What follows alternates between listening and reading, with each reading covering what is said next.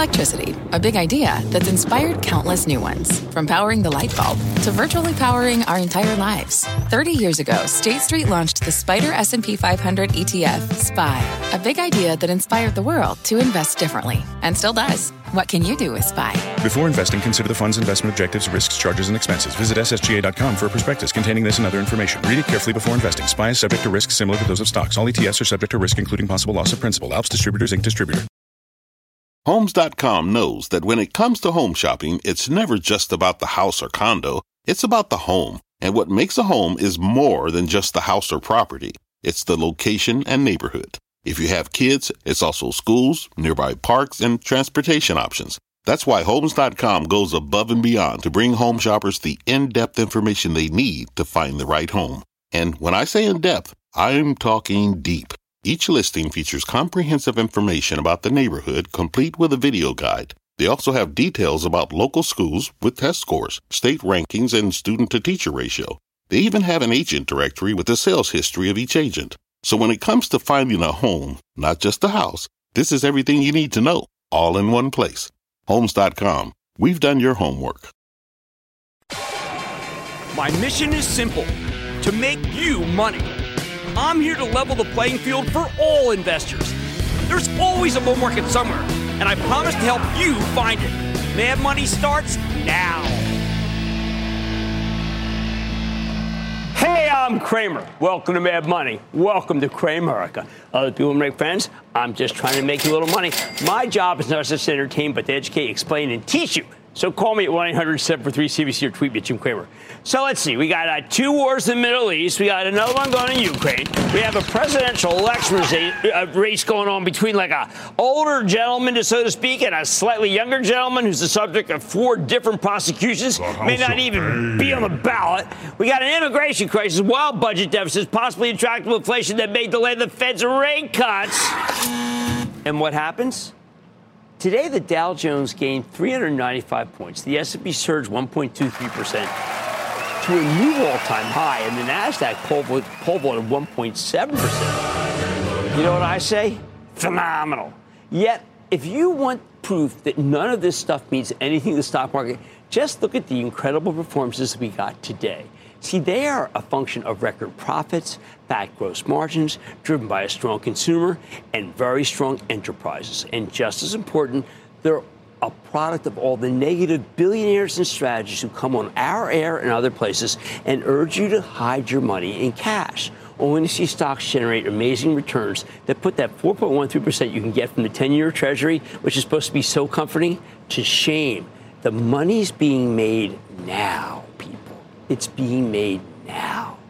A lot of the gains have come because of an absence of corporate news. We've had a smattering of reports so far this earnings season, but nothing dispositive, as analysts trip over themselves to recommend whatever's been going higher, even if their comments are simply the spur for the moves that's taking it higher to begin with. But that ends next week, people, when we get into the meat of the order, the part of earnings season that happens, and it comes fast and furious, which could bring some profit taking, maybe even serious profit taking. See, we've seen that happen in the banks. That was the group that reported first, and those sold off. Now we're getting the rest. The airlines have seen some strong travel demand and rising costs, which is winning. United Airlines will tell us on Monday when it reports after the bell. Also Monday, I'm a big believer that a new PC cycle is upon us. But you know what? I'd like to get some empirical data to back me up. Maybe Logitech, that make your peripherals, will give it to us when the company reports that evening. Now, that stock has been a real winner. I don't know if you checked it out. Tuesday, a little close to home for the Travel Trust, Procter & Gamble. I can't see a blowout here because the dollar got too strong, and that's a big determinant of Procter's earnings as they do so much business overseas. But it's good if the stock gets hammered. That will be your buying opportunity. It is a dividend aristocrat. Next, I think Verizon will do well because it's been able to put through some price increases. I never say anything good about Verizon. I just did.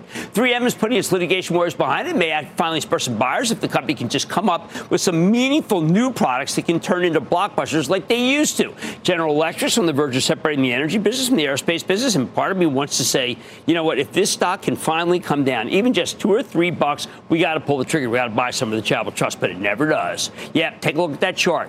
GE does not come down because Larry Culp is amazing. He's the CEO. J&J reports too, and I think it'll be terrific. but the numbers won't matter because of this brutal talc litigation. If they can announce any sort of settlement, that stock can rally 10 points in a flash. Let's hope they've got some horse sense. Now, let's see if RTX can put this remedial engine problem behind it. Meanwhile, we want to hear from Lockheed Martin about any increase in the defense budget. And last but not least, there's D.R. Horton, the gigantic home builder, who will give us a preview of the spring home buying season. I trust them more than any of these national numbers we always hear about. That's just Tuesday morning. After the close, Netflix reports, and everyone says it'll be a blowout. So you know what? It'll probably be a blowout. Today, an analyst, by the way, on this one, this was very what I regard as quizzical. Analysts came out and said that Texas Instruments, which really reported a subpar quarter last and actually really bummed me out, will put out a much better one Tuesday. And just on those words, the stock leaped more than 4%. That's amazing. It's just amazing. On an analyst report. How hungry is this market for good news, huh?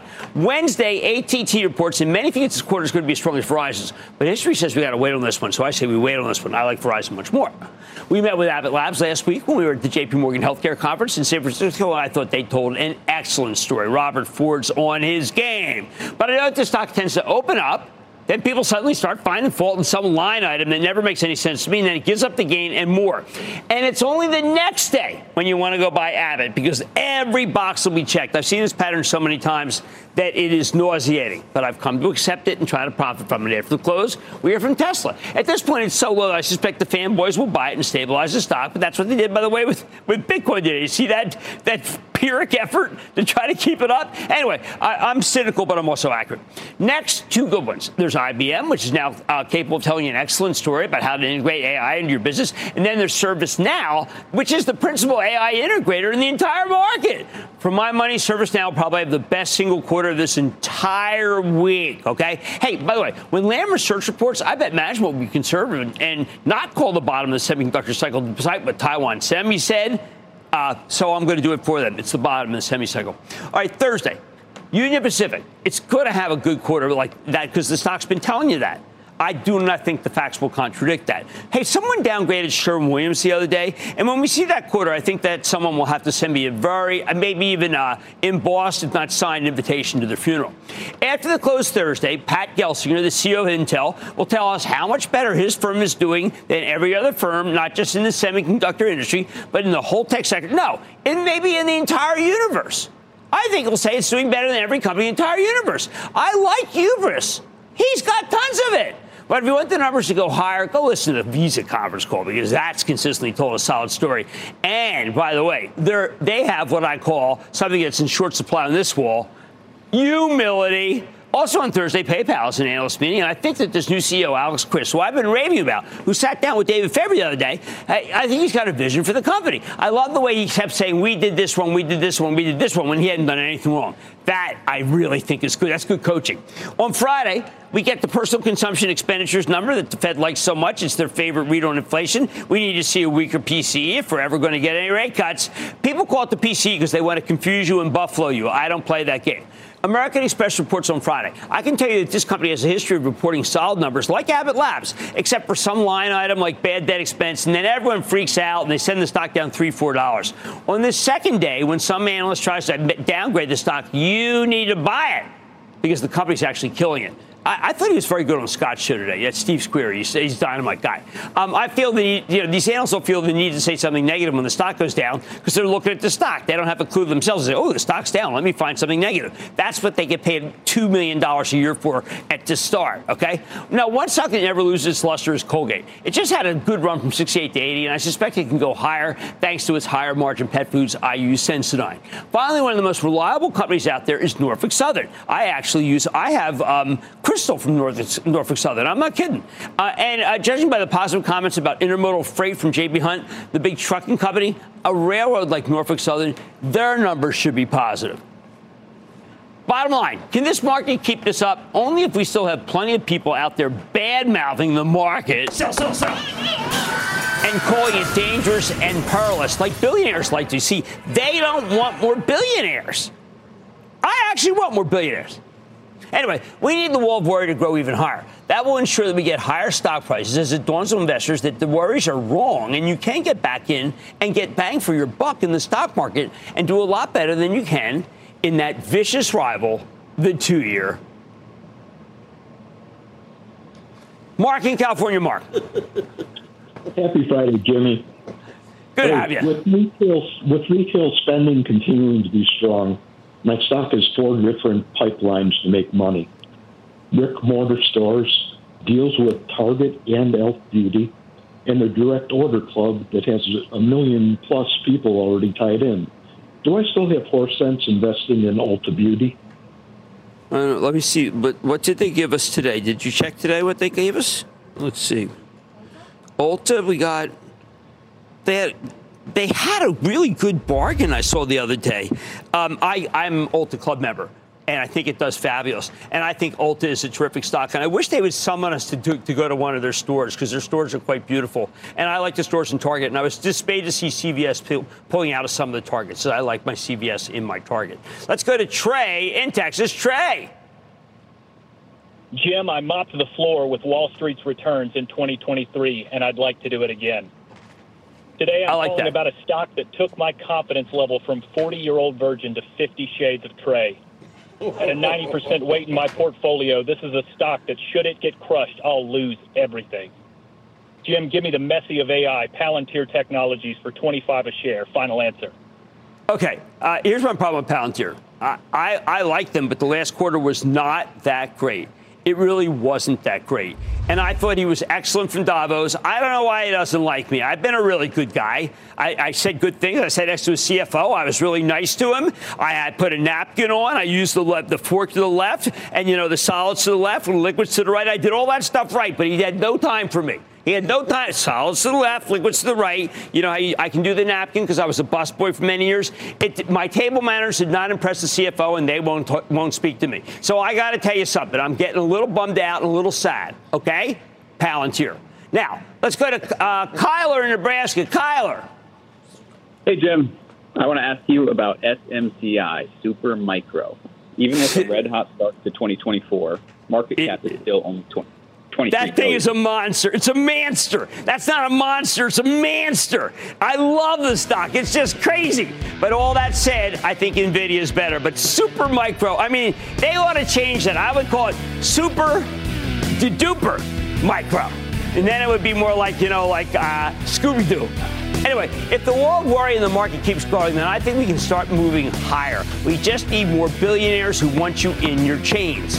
All the negativity out there will only fuel more gains as more investors realize that you can get a lot more out of the stock market than with the 2-year. Man, buddy, tonight, coming into 2024, we've been intrigued by the recovery in the regional bank stocks, and I'm revealing 5 names that I think is worth watching and did quite well this week. And we use this season as a way to get a sense of a host of macro trends, because we got to know more than just what the Federal Reserve tells us or what all these people come on our air and have no idea what they're talking about. I call them gas bags. I'm running the report of J.B. Hunt and telling you what to do. Plus, rate cut or no rate cut, does your portfolio have what it takes to handle the ever-changing market?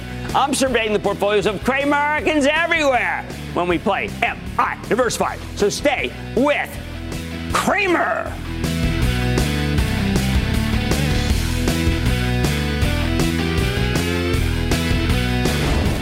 Don't miss a second of Mad Money. Follow @Jim Cramer on X. Have a question? Tweet Cramer. #MadMentions. Send Jim an email to madmoney@cnbc.com or give us a call at 1-800-743-CNBC. Miss something? Head to madmoney.cnbc.com. The spirit of performance defines Acura, and now it's electric. Introducing the all-electric ZDX. Acura's most powerful SUV yet. While what powers their cars may change, the energy that makes Acura never will. Crafted using the same formula that brought them electrified supercars and multiple IMSA championships, the ZDX has track-tested performance that packs an energy all its own. With a premium Bang & Olufsen sound system and up to 313-mile range on a single charge, and a Type S variant with an estimated 500 horsepower, the ZDX is everything they said electric could never be. It was built with the driver in mind, just like Acura's been doing since the beginning. We could talk all day, but the only way to experience this electric performance is to drive it yourself. Unlock the energy and order yours at Acura.com. Take your business further with the smart and flexible American Express Business Gold Card. It's packed with benefits to help unlock more value from your business purchases. That's the powerful backing of American Express. Learn more at americanexpress.com/businessgoldcard.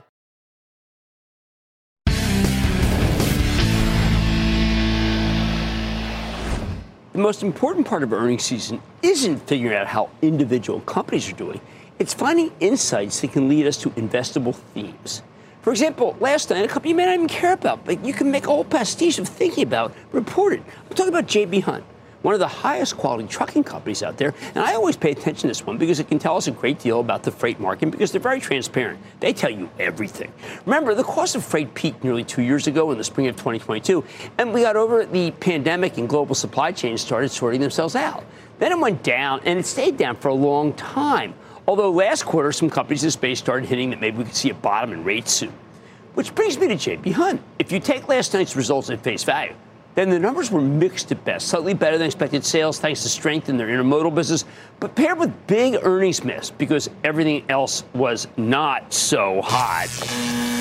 But if you looked at the stock this morning, it opened up nearly 4%. And while it gave up some of those gains, it still closed in the black. So what exactly did Wall Street like here? Again, the freight market has been absolutely horrible for nearly 2 years. And everybody knows that. Nobody expects it to bottom overnight. Instead, we were looking for any sign that the environment might be improving at all.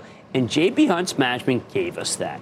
As CEO John Roberts got more specific about certain parts of the business, his commentary started getting more encouraging. He was very optimistic on what's known as intermodal, meaning shipping in containers, which accounts for roughly half the company's revenue. You have these, they look like trucks and they fit onto trains.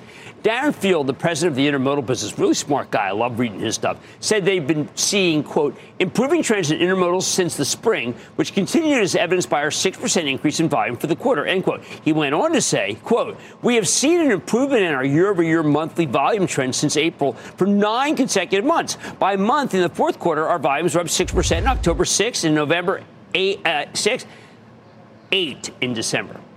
8 in December. So 6 in October, 6 in November, and then boom, hockey stick 8 in December. See, that last part, that's the month-by-month walk. It's known as the cadence of the quarter. And it's a crucial bit of detail because it shows you the trajectory. Obviously, 6, 6, 8's like this. When you see that intermodal uptick at the end of the year, you know that J.B. Hunt's largest business came in to 2024 with a lot of momentum. Phil went on to note that even though this new demand came out of nowhere, his company has no problem providing capacity while maintaining high service levels. That's what I like. That's called leverage. Of course, you might be wondering why this uptick in volume hasn't flowed through to the bottom line yet. Okay, Field explained that too. Quote, volume is historically a leading indicator, while price is typically a lagging indicator, end quote. In other words, volumes are the first step to a comeback in the intermodal business, which we're already seeing, but higher prices will likely come on later. Interestingly enough, when I was reading this, I said, hey, you know what? That's how a housing cycle works too. Now, in addition to these positive volume trends at J.B. Hunt, Field also said, quote, we continue to see a large amount of freight that we believe should be converted from over the road to intermodal, and we have the capacity and people in place to grow with our customers and recapture share from the highway, end quote. That also sounds encouraging. Now, while J.B. Hunt's stock rallied today, I want to be clear that the truck industry is still far from being out of the woods. This group, by the way, can have amazing moves when you get the cycle right. J.B. Hunt itself has some company-specific problems, too, hence why the stock gave up a big chunk of the gains as the day went on. Kind of just dissipated. First, while the intermodal volumes were encouraging, I know there's skepticism that this division was boosted by the shipping disruption in the Red Sea, which I talked about just last night. When asked about the impact of the Red Sea disruptions, Darren Field noted, and I quote, as volumes came at us in the fourth quarter, and like we've highlighted many times, our customers were even surprised by that. So I think that the volume momentum that built during that quarter was largely related to activities that these customers had going on in the fourth quarter. And again, because they were surprised by it, I think that's why we feel a little bit more unclear right now about what the early part of this year holds, end quote. In short, I told you they're transparent. They don't really know how the Red Sea issue is going to impact them going forward. I care passionately about it because if all rates go up, then the Fed is most likely not going to be able to cut that much. Additionally, J.B. Hunt's earnings came in weaker than expected, in part because of a $53 million charge. It was actually additional costs that the result of, quote, higher claims and costs exceeding cover limits in certain insurance layers, end quote. This $53 million in additional cost is, quote, despite 2023 being the company's best performance in history on safety, measured by having our lowest DOT preventable accidents per million miles. We remain one of the safest carriers in the industry, yet our insurance rates continue to increase as the industry experiences higher verdicts and, as a result, higher litigation settlements, end quote. So even though their safety profile is better than ever, skyrocketing litigation costs are still making life difficult for them. Listen to this harrowing statistic from CEO John Roberts. Quote, jury verdicts in trucking cases where the verdict exceeds $1 million have seen an 867% increase in the average size of verdicts from 2010 to 2018, end quote. Why the heck is that happening? Well, because the majority of motor carriers in the trucking industry carry only $1 million in coverage, just above the legal minimum of $750,000. So plaintiffs tend to get more aggressive about suing the larger carriers who have better insurance, meaning J.B. Hunt pays the bill. Now, just so you know, insurance is a leading cause of higher consumer CPI. Higher CPI means, again, something that the Fed will take into account and not cut rates aggressively because of. Insurance has to come down, as we saw from that outrageously strong travelers quarter this morning. Now, put it all together, and last night's quarter makes me incrementally more positive about the freight market, especially the intermodal space, not to mention making me more sanguine on J.B. Hunt itself. Although there are some other quirky issues making me feel a bit less confident on this one. No, trucking is not totally back yet, and we'll have to see if intermodal momentum from December can continue. Maybe the worsening situation at the Red Sea will give them an even bigger boost, as ships that would normally go to the East Coast instead end up at the West Coast because they can't get through the Suez Canal. That means they need to travel more miles on land, potentially good news for the truckers. Here's the bottom line. The turn in trucking is beginning here. It just might take some time to play out, and the recovery may not be linear. Frankly, that's good news from my perspective, because if freight costs keep going higher, that makes it more difficult for the Fed to cut interest rates, and many investors won't move off the sidelines if they do. It's a continuing story, and you have to watch companies like J.B. Hunt, because, again, when the cycle starts rolling, you can make just as much money as you can in many of the semiconductor stocks. Mad Money is back after the break. Fact. Running a business is not getting easier on your wallet. With higher expenses on materials, employees, distribution, and borrowing, everything costs more. Also a fact. Smart businesses are reducing costs and headaches by graduating to NetSuite by Oracle. NetSuite is the #1 cloud financial system, bringing accounting, financial management, inventory, and HR into one platform and one source of truth. With NetSuite, you reduce IT costs because NetSuite lives in the cloud with no hardware required. Accessed from anywhere, you can cut the cost of maintaining multiple systems because you've got one unified business management suite. You improve efficiency by bringing all your major business processes into one platform, slashing manual tasks and errors. Over 37,000 companies have already made the move. See how you'll profit with NetSuite, and then you can think of all the ways you could be spending the money you save. Company retreat in Malibu, anyone? By popular demand, NetSuite is offering a one-of-a-kind flexible financing program for a few more weeks. Head to netsuite.com to start saving.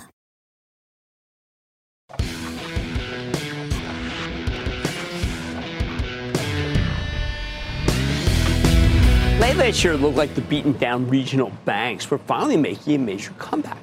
After the series of bank failures last spring, this group became absolutely despised. They know nothing! As investors worried about their underwater bond portfolios. The regional banks didn't really recover until the last 2 months of the year after long-term interest rates peaked. But they recovered rapidly. From late October through the end of December, the KBW Regional Banking Index, the key index, was up 37%.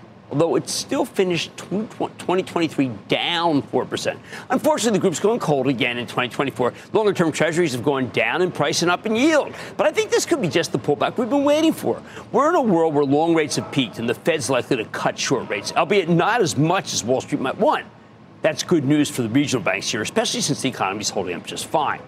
But you need to be selective, which is why it's worth going over what the regional banks had to say when they reported this week. Things got going slowly with a few reports on Tuesday and Wednesday that were either negative catalysts or non-factors.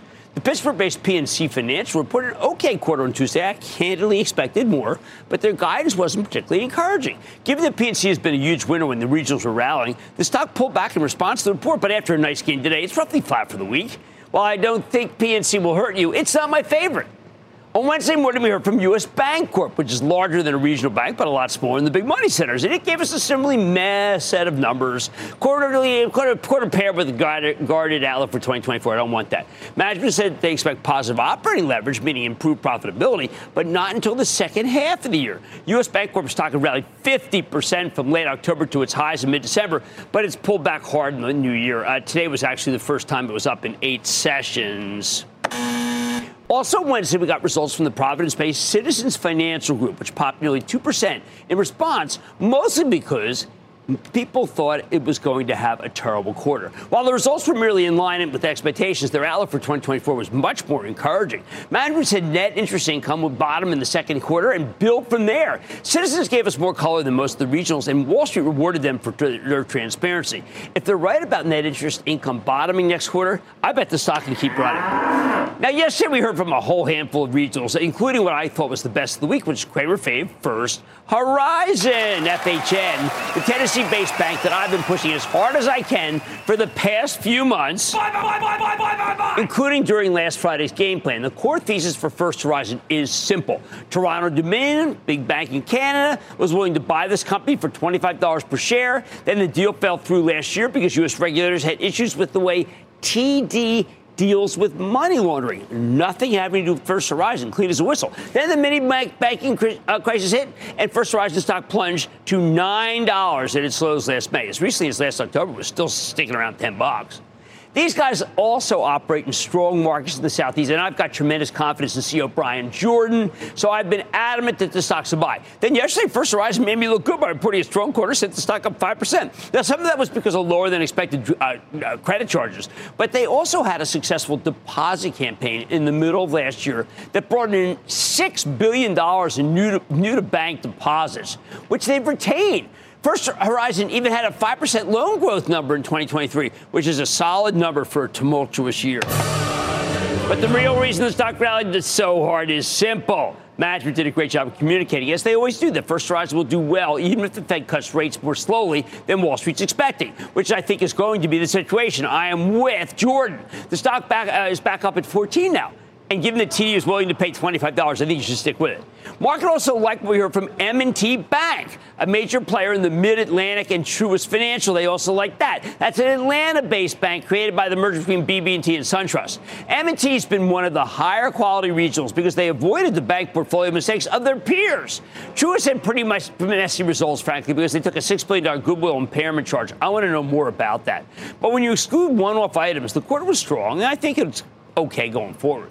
And one of my pet favorites, Texas Capital Bank shares reported an okay quarter, optimistic full-year forecast. Stock jumped 2.4%. How about today? We got a slew of regional bank earnings reports this morning, ending this week on a pretty positive note. The star of the day was another Cramer fave, the Columbus, Ohio-based Huntington Bank shares H-band, which saw its stock jump nearly 4%. Huntington's results were solid, but their guidance for 2024 was excellent. Now, we knew this was going to come. We've had CEO Steve Steinour on. Now, what he said yesterday, I'm going to quote, is the bank is, quote, entering the new year from a position of strength, end quote. And he put forward some pretty confident targets. Huntington expects 2 to 4% loan deposit growth, flat net interest income, and 5 to 7% non-interest income growth, with only 4.5% non-interest expense growth. Now, if they can hit those goals, I think Huntington stock can move a nice move high. It can make a nice move higher. This is $12.72 stock. It could easily go to 15%. Remember, we care about percentage gains. That was where it was before the mini banking crisis last year, and it's a better bank now than then. You get an 18% gain. I think that's terrific. Then there's also Bank OZK. That's formerly known as the Bank of the Ozarks. These guys found themselves on a list of dangerous banks during last year's crisis period, but the stock stabilized and made a nice recovery at this point, and this quarter didn't hurt its momentum. What else? How about the Alabama-based Regions Financial? That's been a hated bank. It had a nice gain today. Cincinnati-based Fifth Third Bancorp also moved higher in response to its report, albeit to a lesser extent. The only real loser today was Comerica, CMA, which missed its deposits targets and said its interest income was likely to fall this year. That was a disappointment.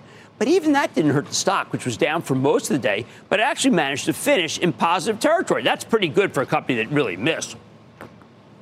So here's the bottom line. Okay. They're not fast-moving semiconductor stocks already. But I like what I saw from the regional banks this week. And while I'm still bullish in the group and they can have a big percentage gains coming up, not all regionals are created equal. I continue to like First Horizon and Huntington Bank shares the most. M&T Bank sneaking right up there. And this year, you know what? I'm going to throw in Citizens and, yes, the much maligned Regions Financial. As long as interest rates don't surge higher again, I think all five can work, and it wouldn't be so bad to own something else other than Broadcom and NVIDIA. All right, let's go to Kyle in my home state of New Jersey. Kyle! Hey, Jim, how you doing, buddy? It's my birthday. Well. Doing well, big guy. What are you doing? The market just hit an all-time high on my birthday after 2 painful years. And I'm happy birthday! Where's the cake? Where's that? We're going to sing you happy birthday. We'll sing you happy birthday. Happy birthday. We'll call it to you. Okay, go ahead. Thank you, Jim. I heard during this bear market we were in, I heard somebody say investing in a bull market is practice and investing in a bear market is the Super Bowl. And I made it through my first bear market, and I am so happy. Jim, this stock has been beating me up bad the last month or so. What do you think about SoFi? Should I think you buy SoFi. I think Anthony Noto is good. I've liked this stock. We had him on when it was at 4. Then the stock jumped to 11. It's pulled back. I think it's the right level. And yes, you did get through the bear market. Believe me, a lot of people left. And when you hear those numbers about how many people are still involved, don't believe them. I speak to more people than those guys.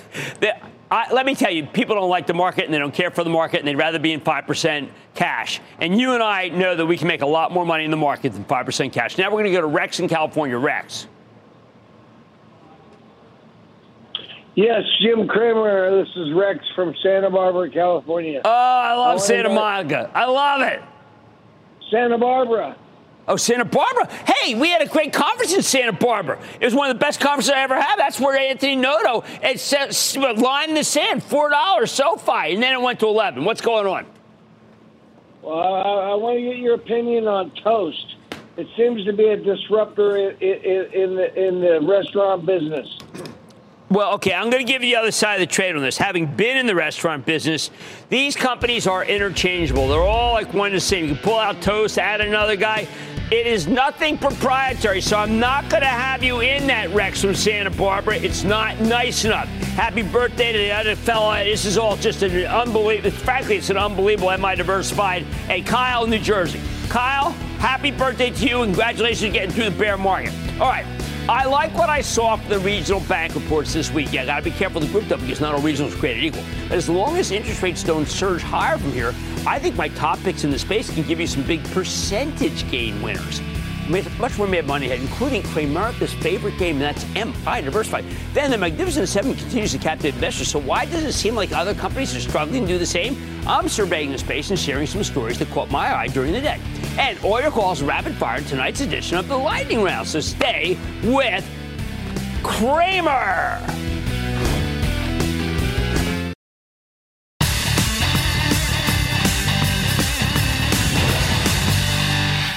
As you know, we saw a number of stocks rally today as the S&P 500 closed at a new all-time high. It's a big deal. But even with the record high for the market, you have to ask yourself, is your portfolio positioned to take advantage if we continue to move higher from these levels? That's why tonight we're playing MI Diversified. This is where you call me, you tell me your top 5 holdings. I tell you if your portfolio is diversified enough. Maybe you need to mix it up a little. First, we have Kevin in Illinois. Kevin. Hey, Jim, calling from the land of Lincoln. And happy club member. I've got 5 for you here. SPX Technologies, Roblox, General Electric Healthcare, Meta, and Delta. Jim, am I diversified? All right, let's go to work on this. Diversified industrial, always room for that. GE, healthcare, I think this stock is 10 points undervalued. And when you see all the AI that's in the new machines, you'll agree with me. Roblox is making a turn here. Let's call it an internet game, but that last quarter was very good. Meta, what can I say? How many good things can I say about Meta? And Delta Airline, that is one of the best in show, but I'm not a big airline fan. Airline, let's call it a multimedia, here, internet plaything. Industrial and healthcare, I think that's good enough. I like the makeup. This GE healthcare really just bugs the heck out of me that it's not higher. There's some people who are down on it, some analysts who are down on it, and I'm going to have to tell them that they're going to end up being wrong. Next up, we're taking a call from Trevin in South Carolina. Trevin. Hey, Jim. Hey, first time call. I've been watching you since 2008, and you really started my investing journey, so thank you for that. Yes, man, listen. I got to tell you, I saw a guy in the elevator the other day. He said, you know what? I've been watching you all my life. I've done well. I'm like, yeah, man, thank you for saying something. I was there. I was like looking at my pants or something. It's terrific. All right, let's go to work. All right, I got Apple, Energy Transfer, Disney, General Mills, and Pfizer. Cramer, am I diversified? Ooh, interesting breakup and some utility like dividend income here. Yeah, we got a big yielder here. We got a decent yielder here. We have a big yielder here. And we have a company that's been underperforming horribly here that could use a bit of a change agent. We have entertainment, we have tech, we have oil pipeline, we got food, and we got drug. And I say we got bingo, Trevin, so far as the start of the day when it comes to diversification. Why don't we now go to Linda from right here in New York? Linda. Hey, Jim. Linda. Here are the stocks I would love your opinion on. Sure. AMD, Amazon, Uber, Apple, Biohaven. Am I diversified? Whoa. Actually, Linda, not totally. How about that? Not totally. All right, Biohaven is a very, that's Vlad Kork's company. Vlad, what can I say about Vlad? He came up with a medicine that right now is keeping me from having migraine. Right now, because I woke up with one. So he's amazing, okay? That drug was sold to Pfizer, by the way. The company's independent. Uber, they got rid of Drizzly, $1.1 billion. They buy it to get rid of it. Easy come, easy go. Apple, what can I say? Dylan tried to get the Pro. It's a 1 month wait for the Pro. AMD was just a BAFO number. Yeah, the trust sold it. We had a lot of money, though. And then Amazon, well, what can I say? Just keeps going higher. However, tech. So what are we going to do? I'm willing to have two techs here. I'm willing to have Amazon because it's retail and advertising. And I'm willing to have Apple. Lisa Su is so great, but I have to instead insist. I insist on an industrial. Now, not every industrial. I want this to be Caterpillar. I know it's only diversification. Will Cat do as well as AMD? Only if tech comes down, Cat will. And then Uber, what can I say? I like the ride sharing, good business. I had to do that. Now, people should be saying, Jim, you like AMD more than Cat, but you know what? There will be AMD fell 90 points in a period of like a couple of months. I don't want that to happen to all of your stocks. And I can't keep all the tech. I just can't. Next up, we have Gabe in Michigan. This is part of the way investing works. You have to be a little more defensive. Gabe. Hey, Jim. As always, thank you for your daily invaluable instruction and advice. Really appreciate your advice today and insights on my top five, which are a bit challenged. But my top five being Devon Energy, Pfizer, Alibaba, Disney, and Cisco Systems. Thank you, Jim. Wow. Okay, this is a little problematic here. Okay, so Devon is not doing very well right now, and at this point, I wouldn't be surprised if he sell the darn thing. There's so many transactions. Doesn't mean I want you in it though. I want you in Coterra because I like natural gas more. Alibaba, no. I mean the Chinese. We're done with the Chinese. They're going to do a deal for Shein. They'll do a deal with Temu. Everyone initially will make 30%, and then you lose your whole shirt, and it won't be a shirt as nice as mine. It's tailor-made. Pfizer they give them to me. I don't spend like that. Pfizer's got good yield, got some new drugs from Siegel. I like that. It's CGen. Clay Segal was the guy who started. Cisco, it's starting to look better. I mean, my friend Matt Horning was saying, listen, it's filling the gap, doing well. You got a nice yield, too. And then Disney, we need Nelson Peltz maybe get a little things going there. They need to do something right because right now they're not. Entertainment, oil and gas, bad Chinese stock, drug, and tech. We're going to replace Alibaba. We're going to take Alibaba out of this, okay? And what we're going to do is we're going to put in Eli. No, we have Pfizer. Can't do that. Why don't we just put in Apple? Okay, I already blessed Apple earlier. We'll just put in Apple. I was actually thinking about doing Broadcom, but it was up so big today. Let's go to Mandy in Maryland. Mandy. Hi, Jim. How are you? How are you? I'm doing good. How about you? It's Friday, like it like everybody else. Yes, hope you're staying warm. Okay. Same warm. Thank you so much for taking my call.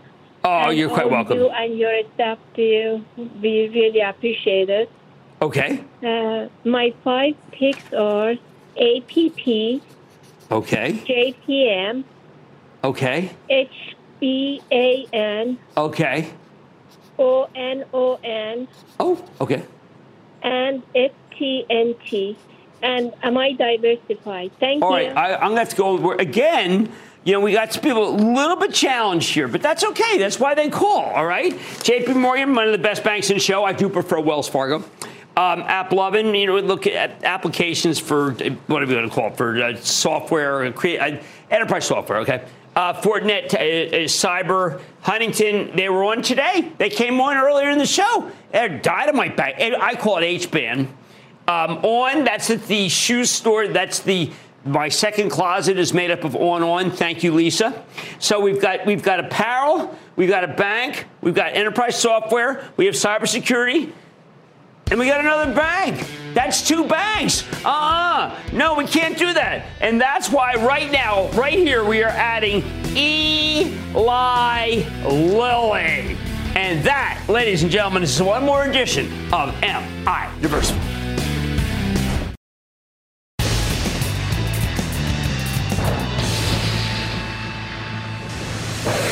It is time. It's time for the lightning round. Chris Bass, take it by myself. There's a big thing because I'm playing this out.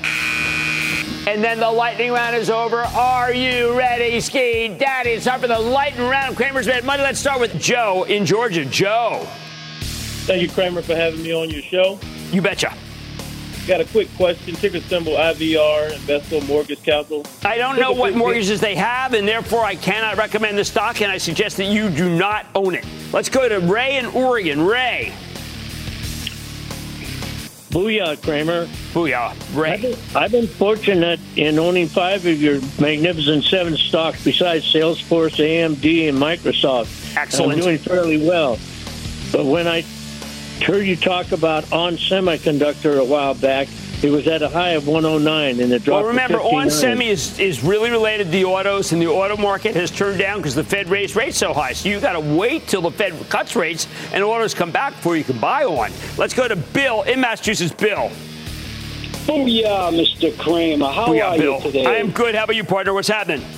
Fantastic. You're an educator, a mentor, and very entertaining. I wanted you to know that. Thank you. I'm a club member. Yes. And the most important thing you taught me is financial discipline. That is everything, because discipline trumps conviction, okay? Thank you. Big club meeting next week, by the way. Let's go to work. Can't wait.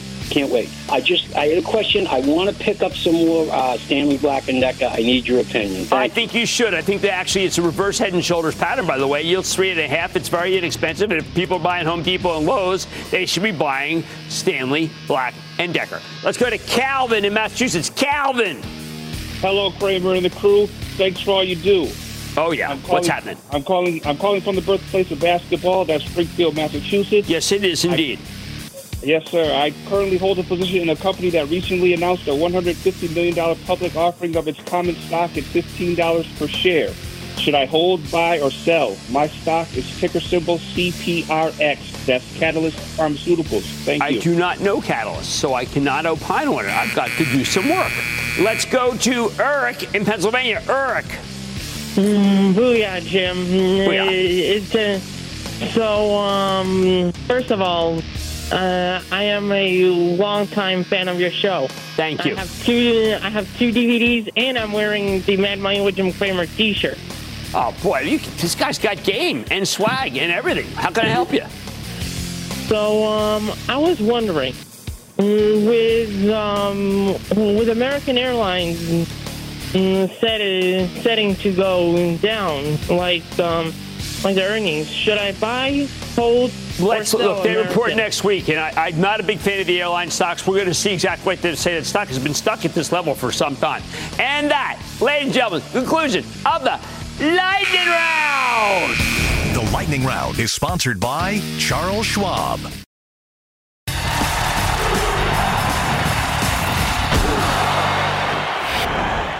Maybe it's not that the Magnificent Seven is all that magnificent. What if it's more like the original film, where the villagers simply don't have all that much going for them, making the Seven magnificent by comparison? Look, I know that's a harsh judgment, but every morning when I try to figure out what I want to talk about on Squawk on the Street, I realize that all we really want to do is talk about the Seven. They are an endless source of interest, entertainment, amusement, excitement versus everything else. This morning, for example, I saw a compelling piece of data from a major trucking company, J.B. Hunt, that we just profiled. It looks like the intermodal business putting containers on trains is perking up. After a prolonged period in the doldrums, intermodal volumes were up 6% this past quarter, up 8% in the month of December. Taken by itself, this could be a sign that maybe there's more commerce coming back. Frankly, though, at best, that's a yawn line. And at worst, it's something that might frighten the Federal Reserve into keeping interest rates higher. What J.B. Hunt told us is very important, which is why I covered it earlier. But it makes for a boring narrative. It's not exactly Eli Wallach taking on the 7.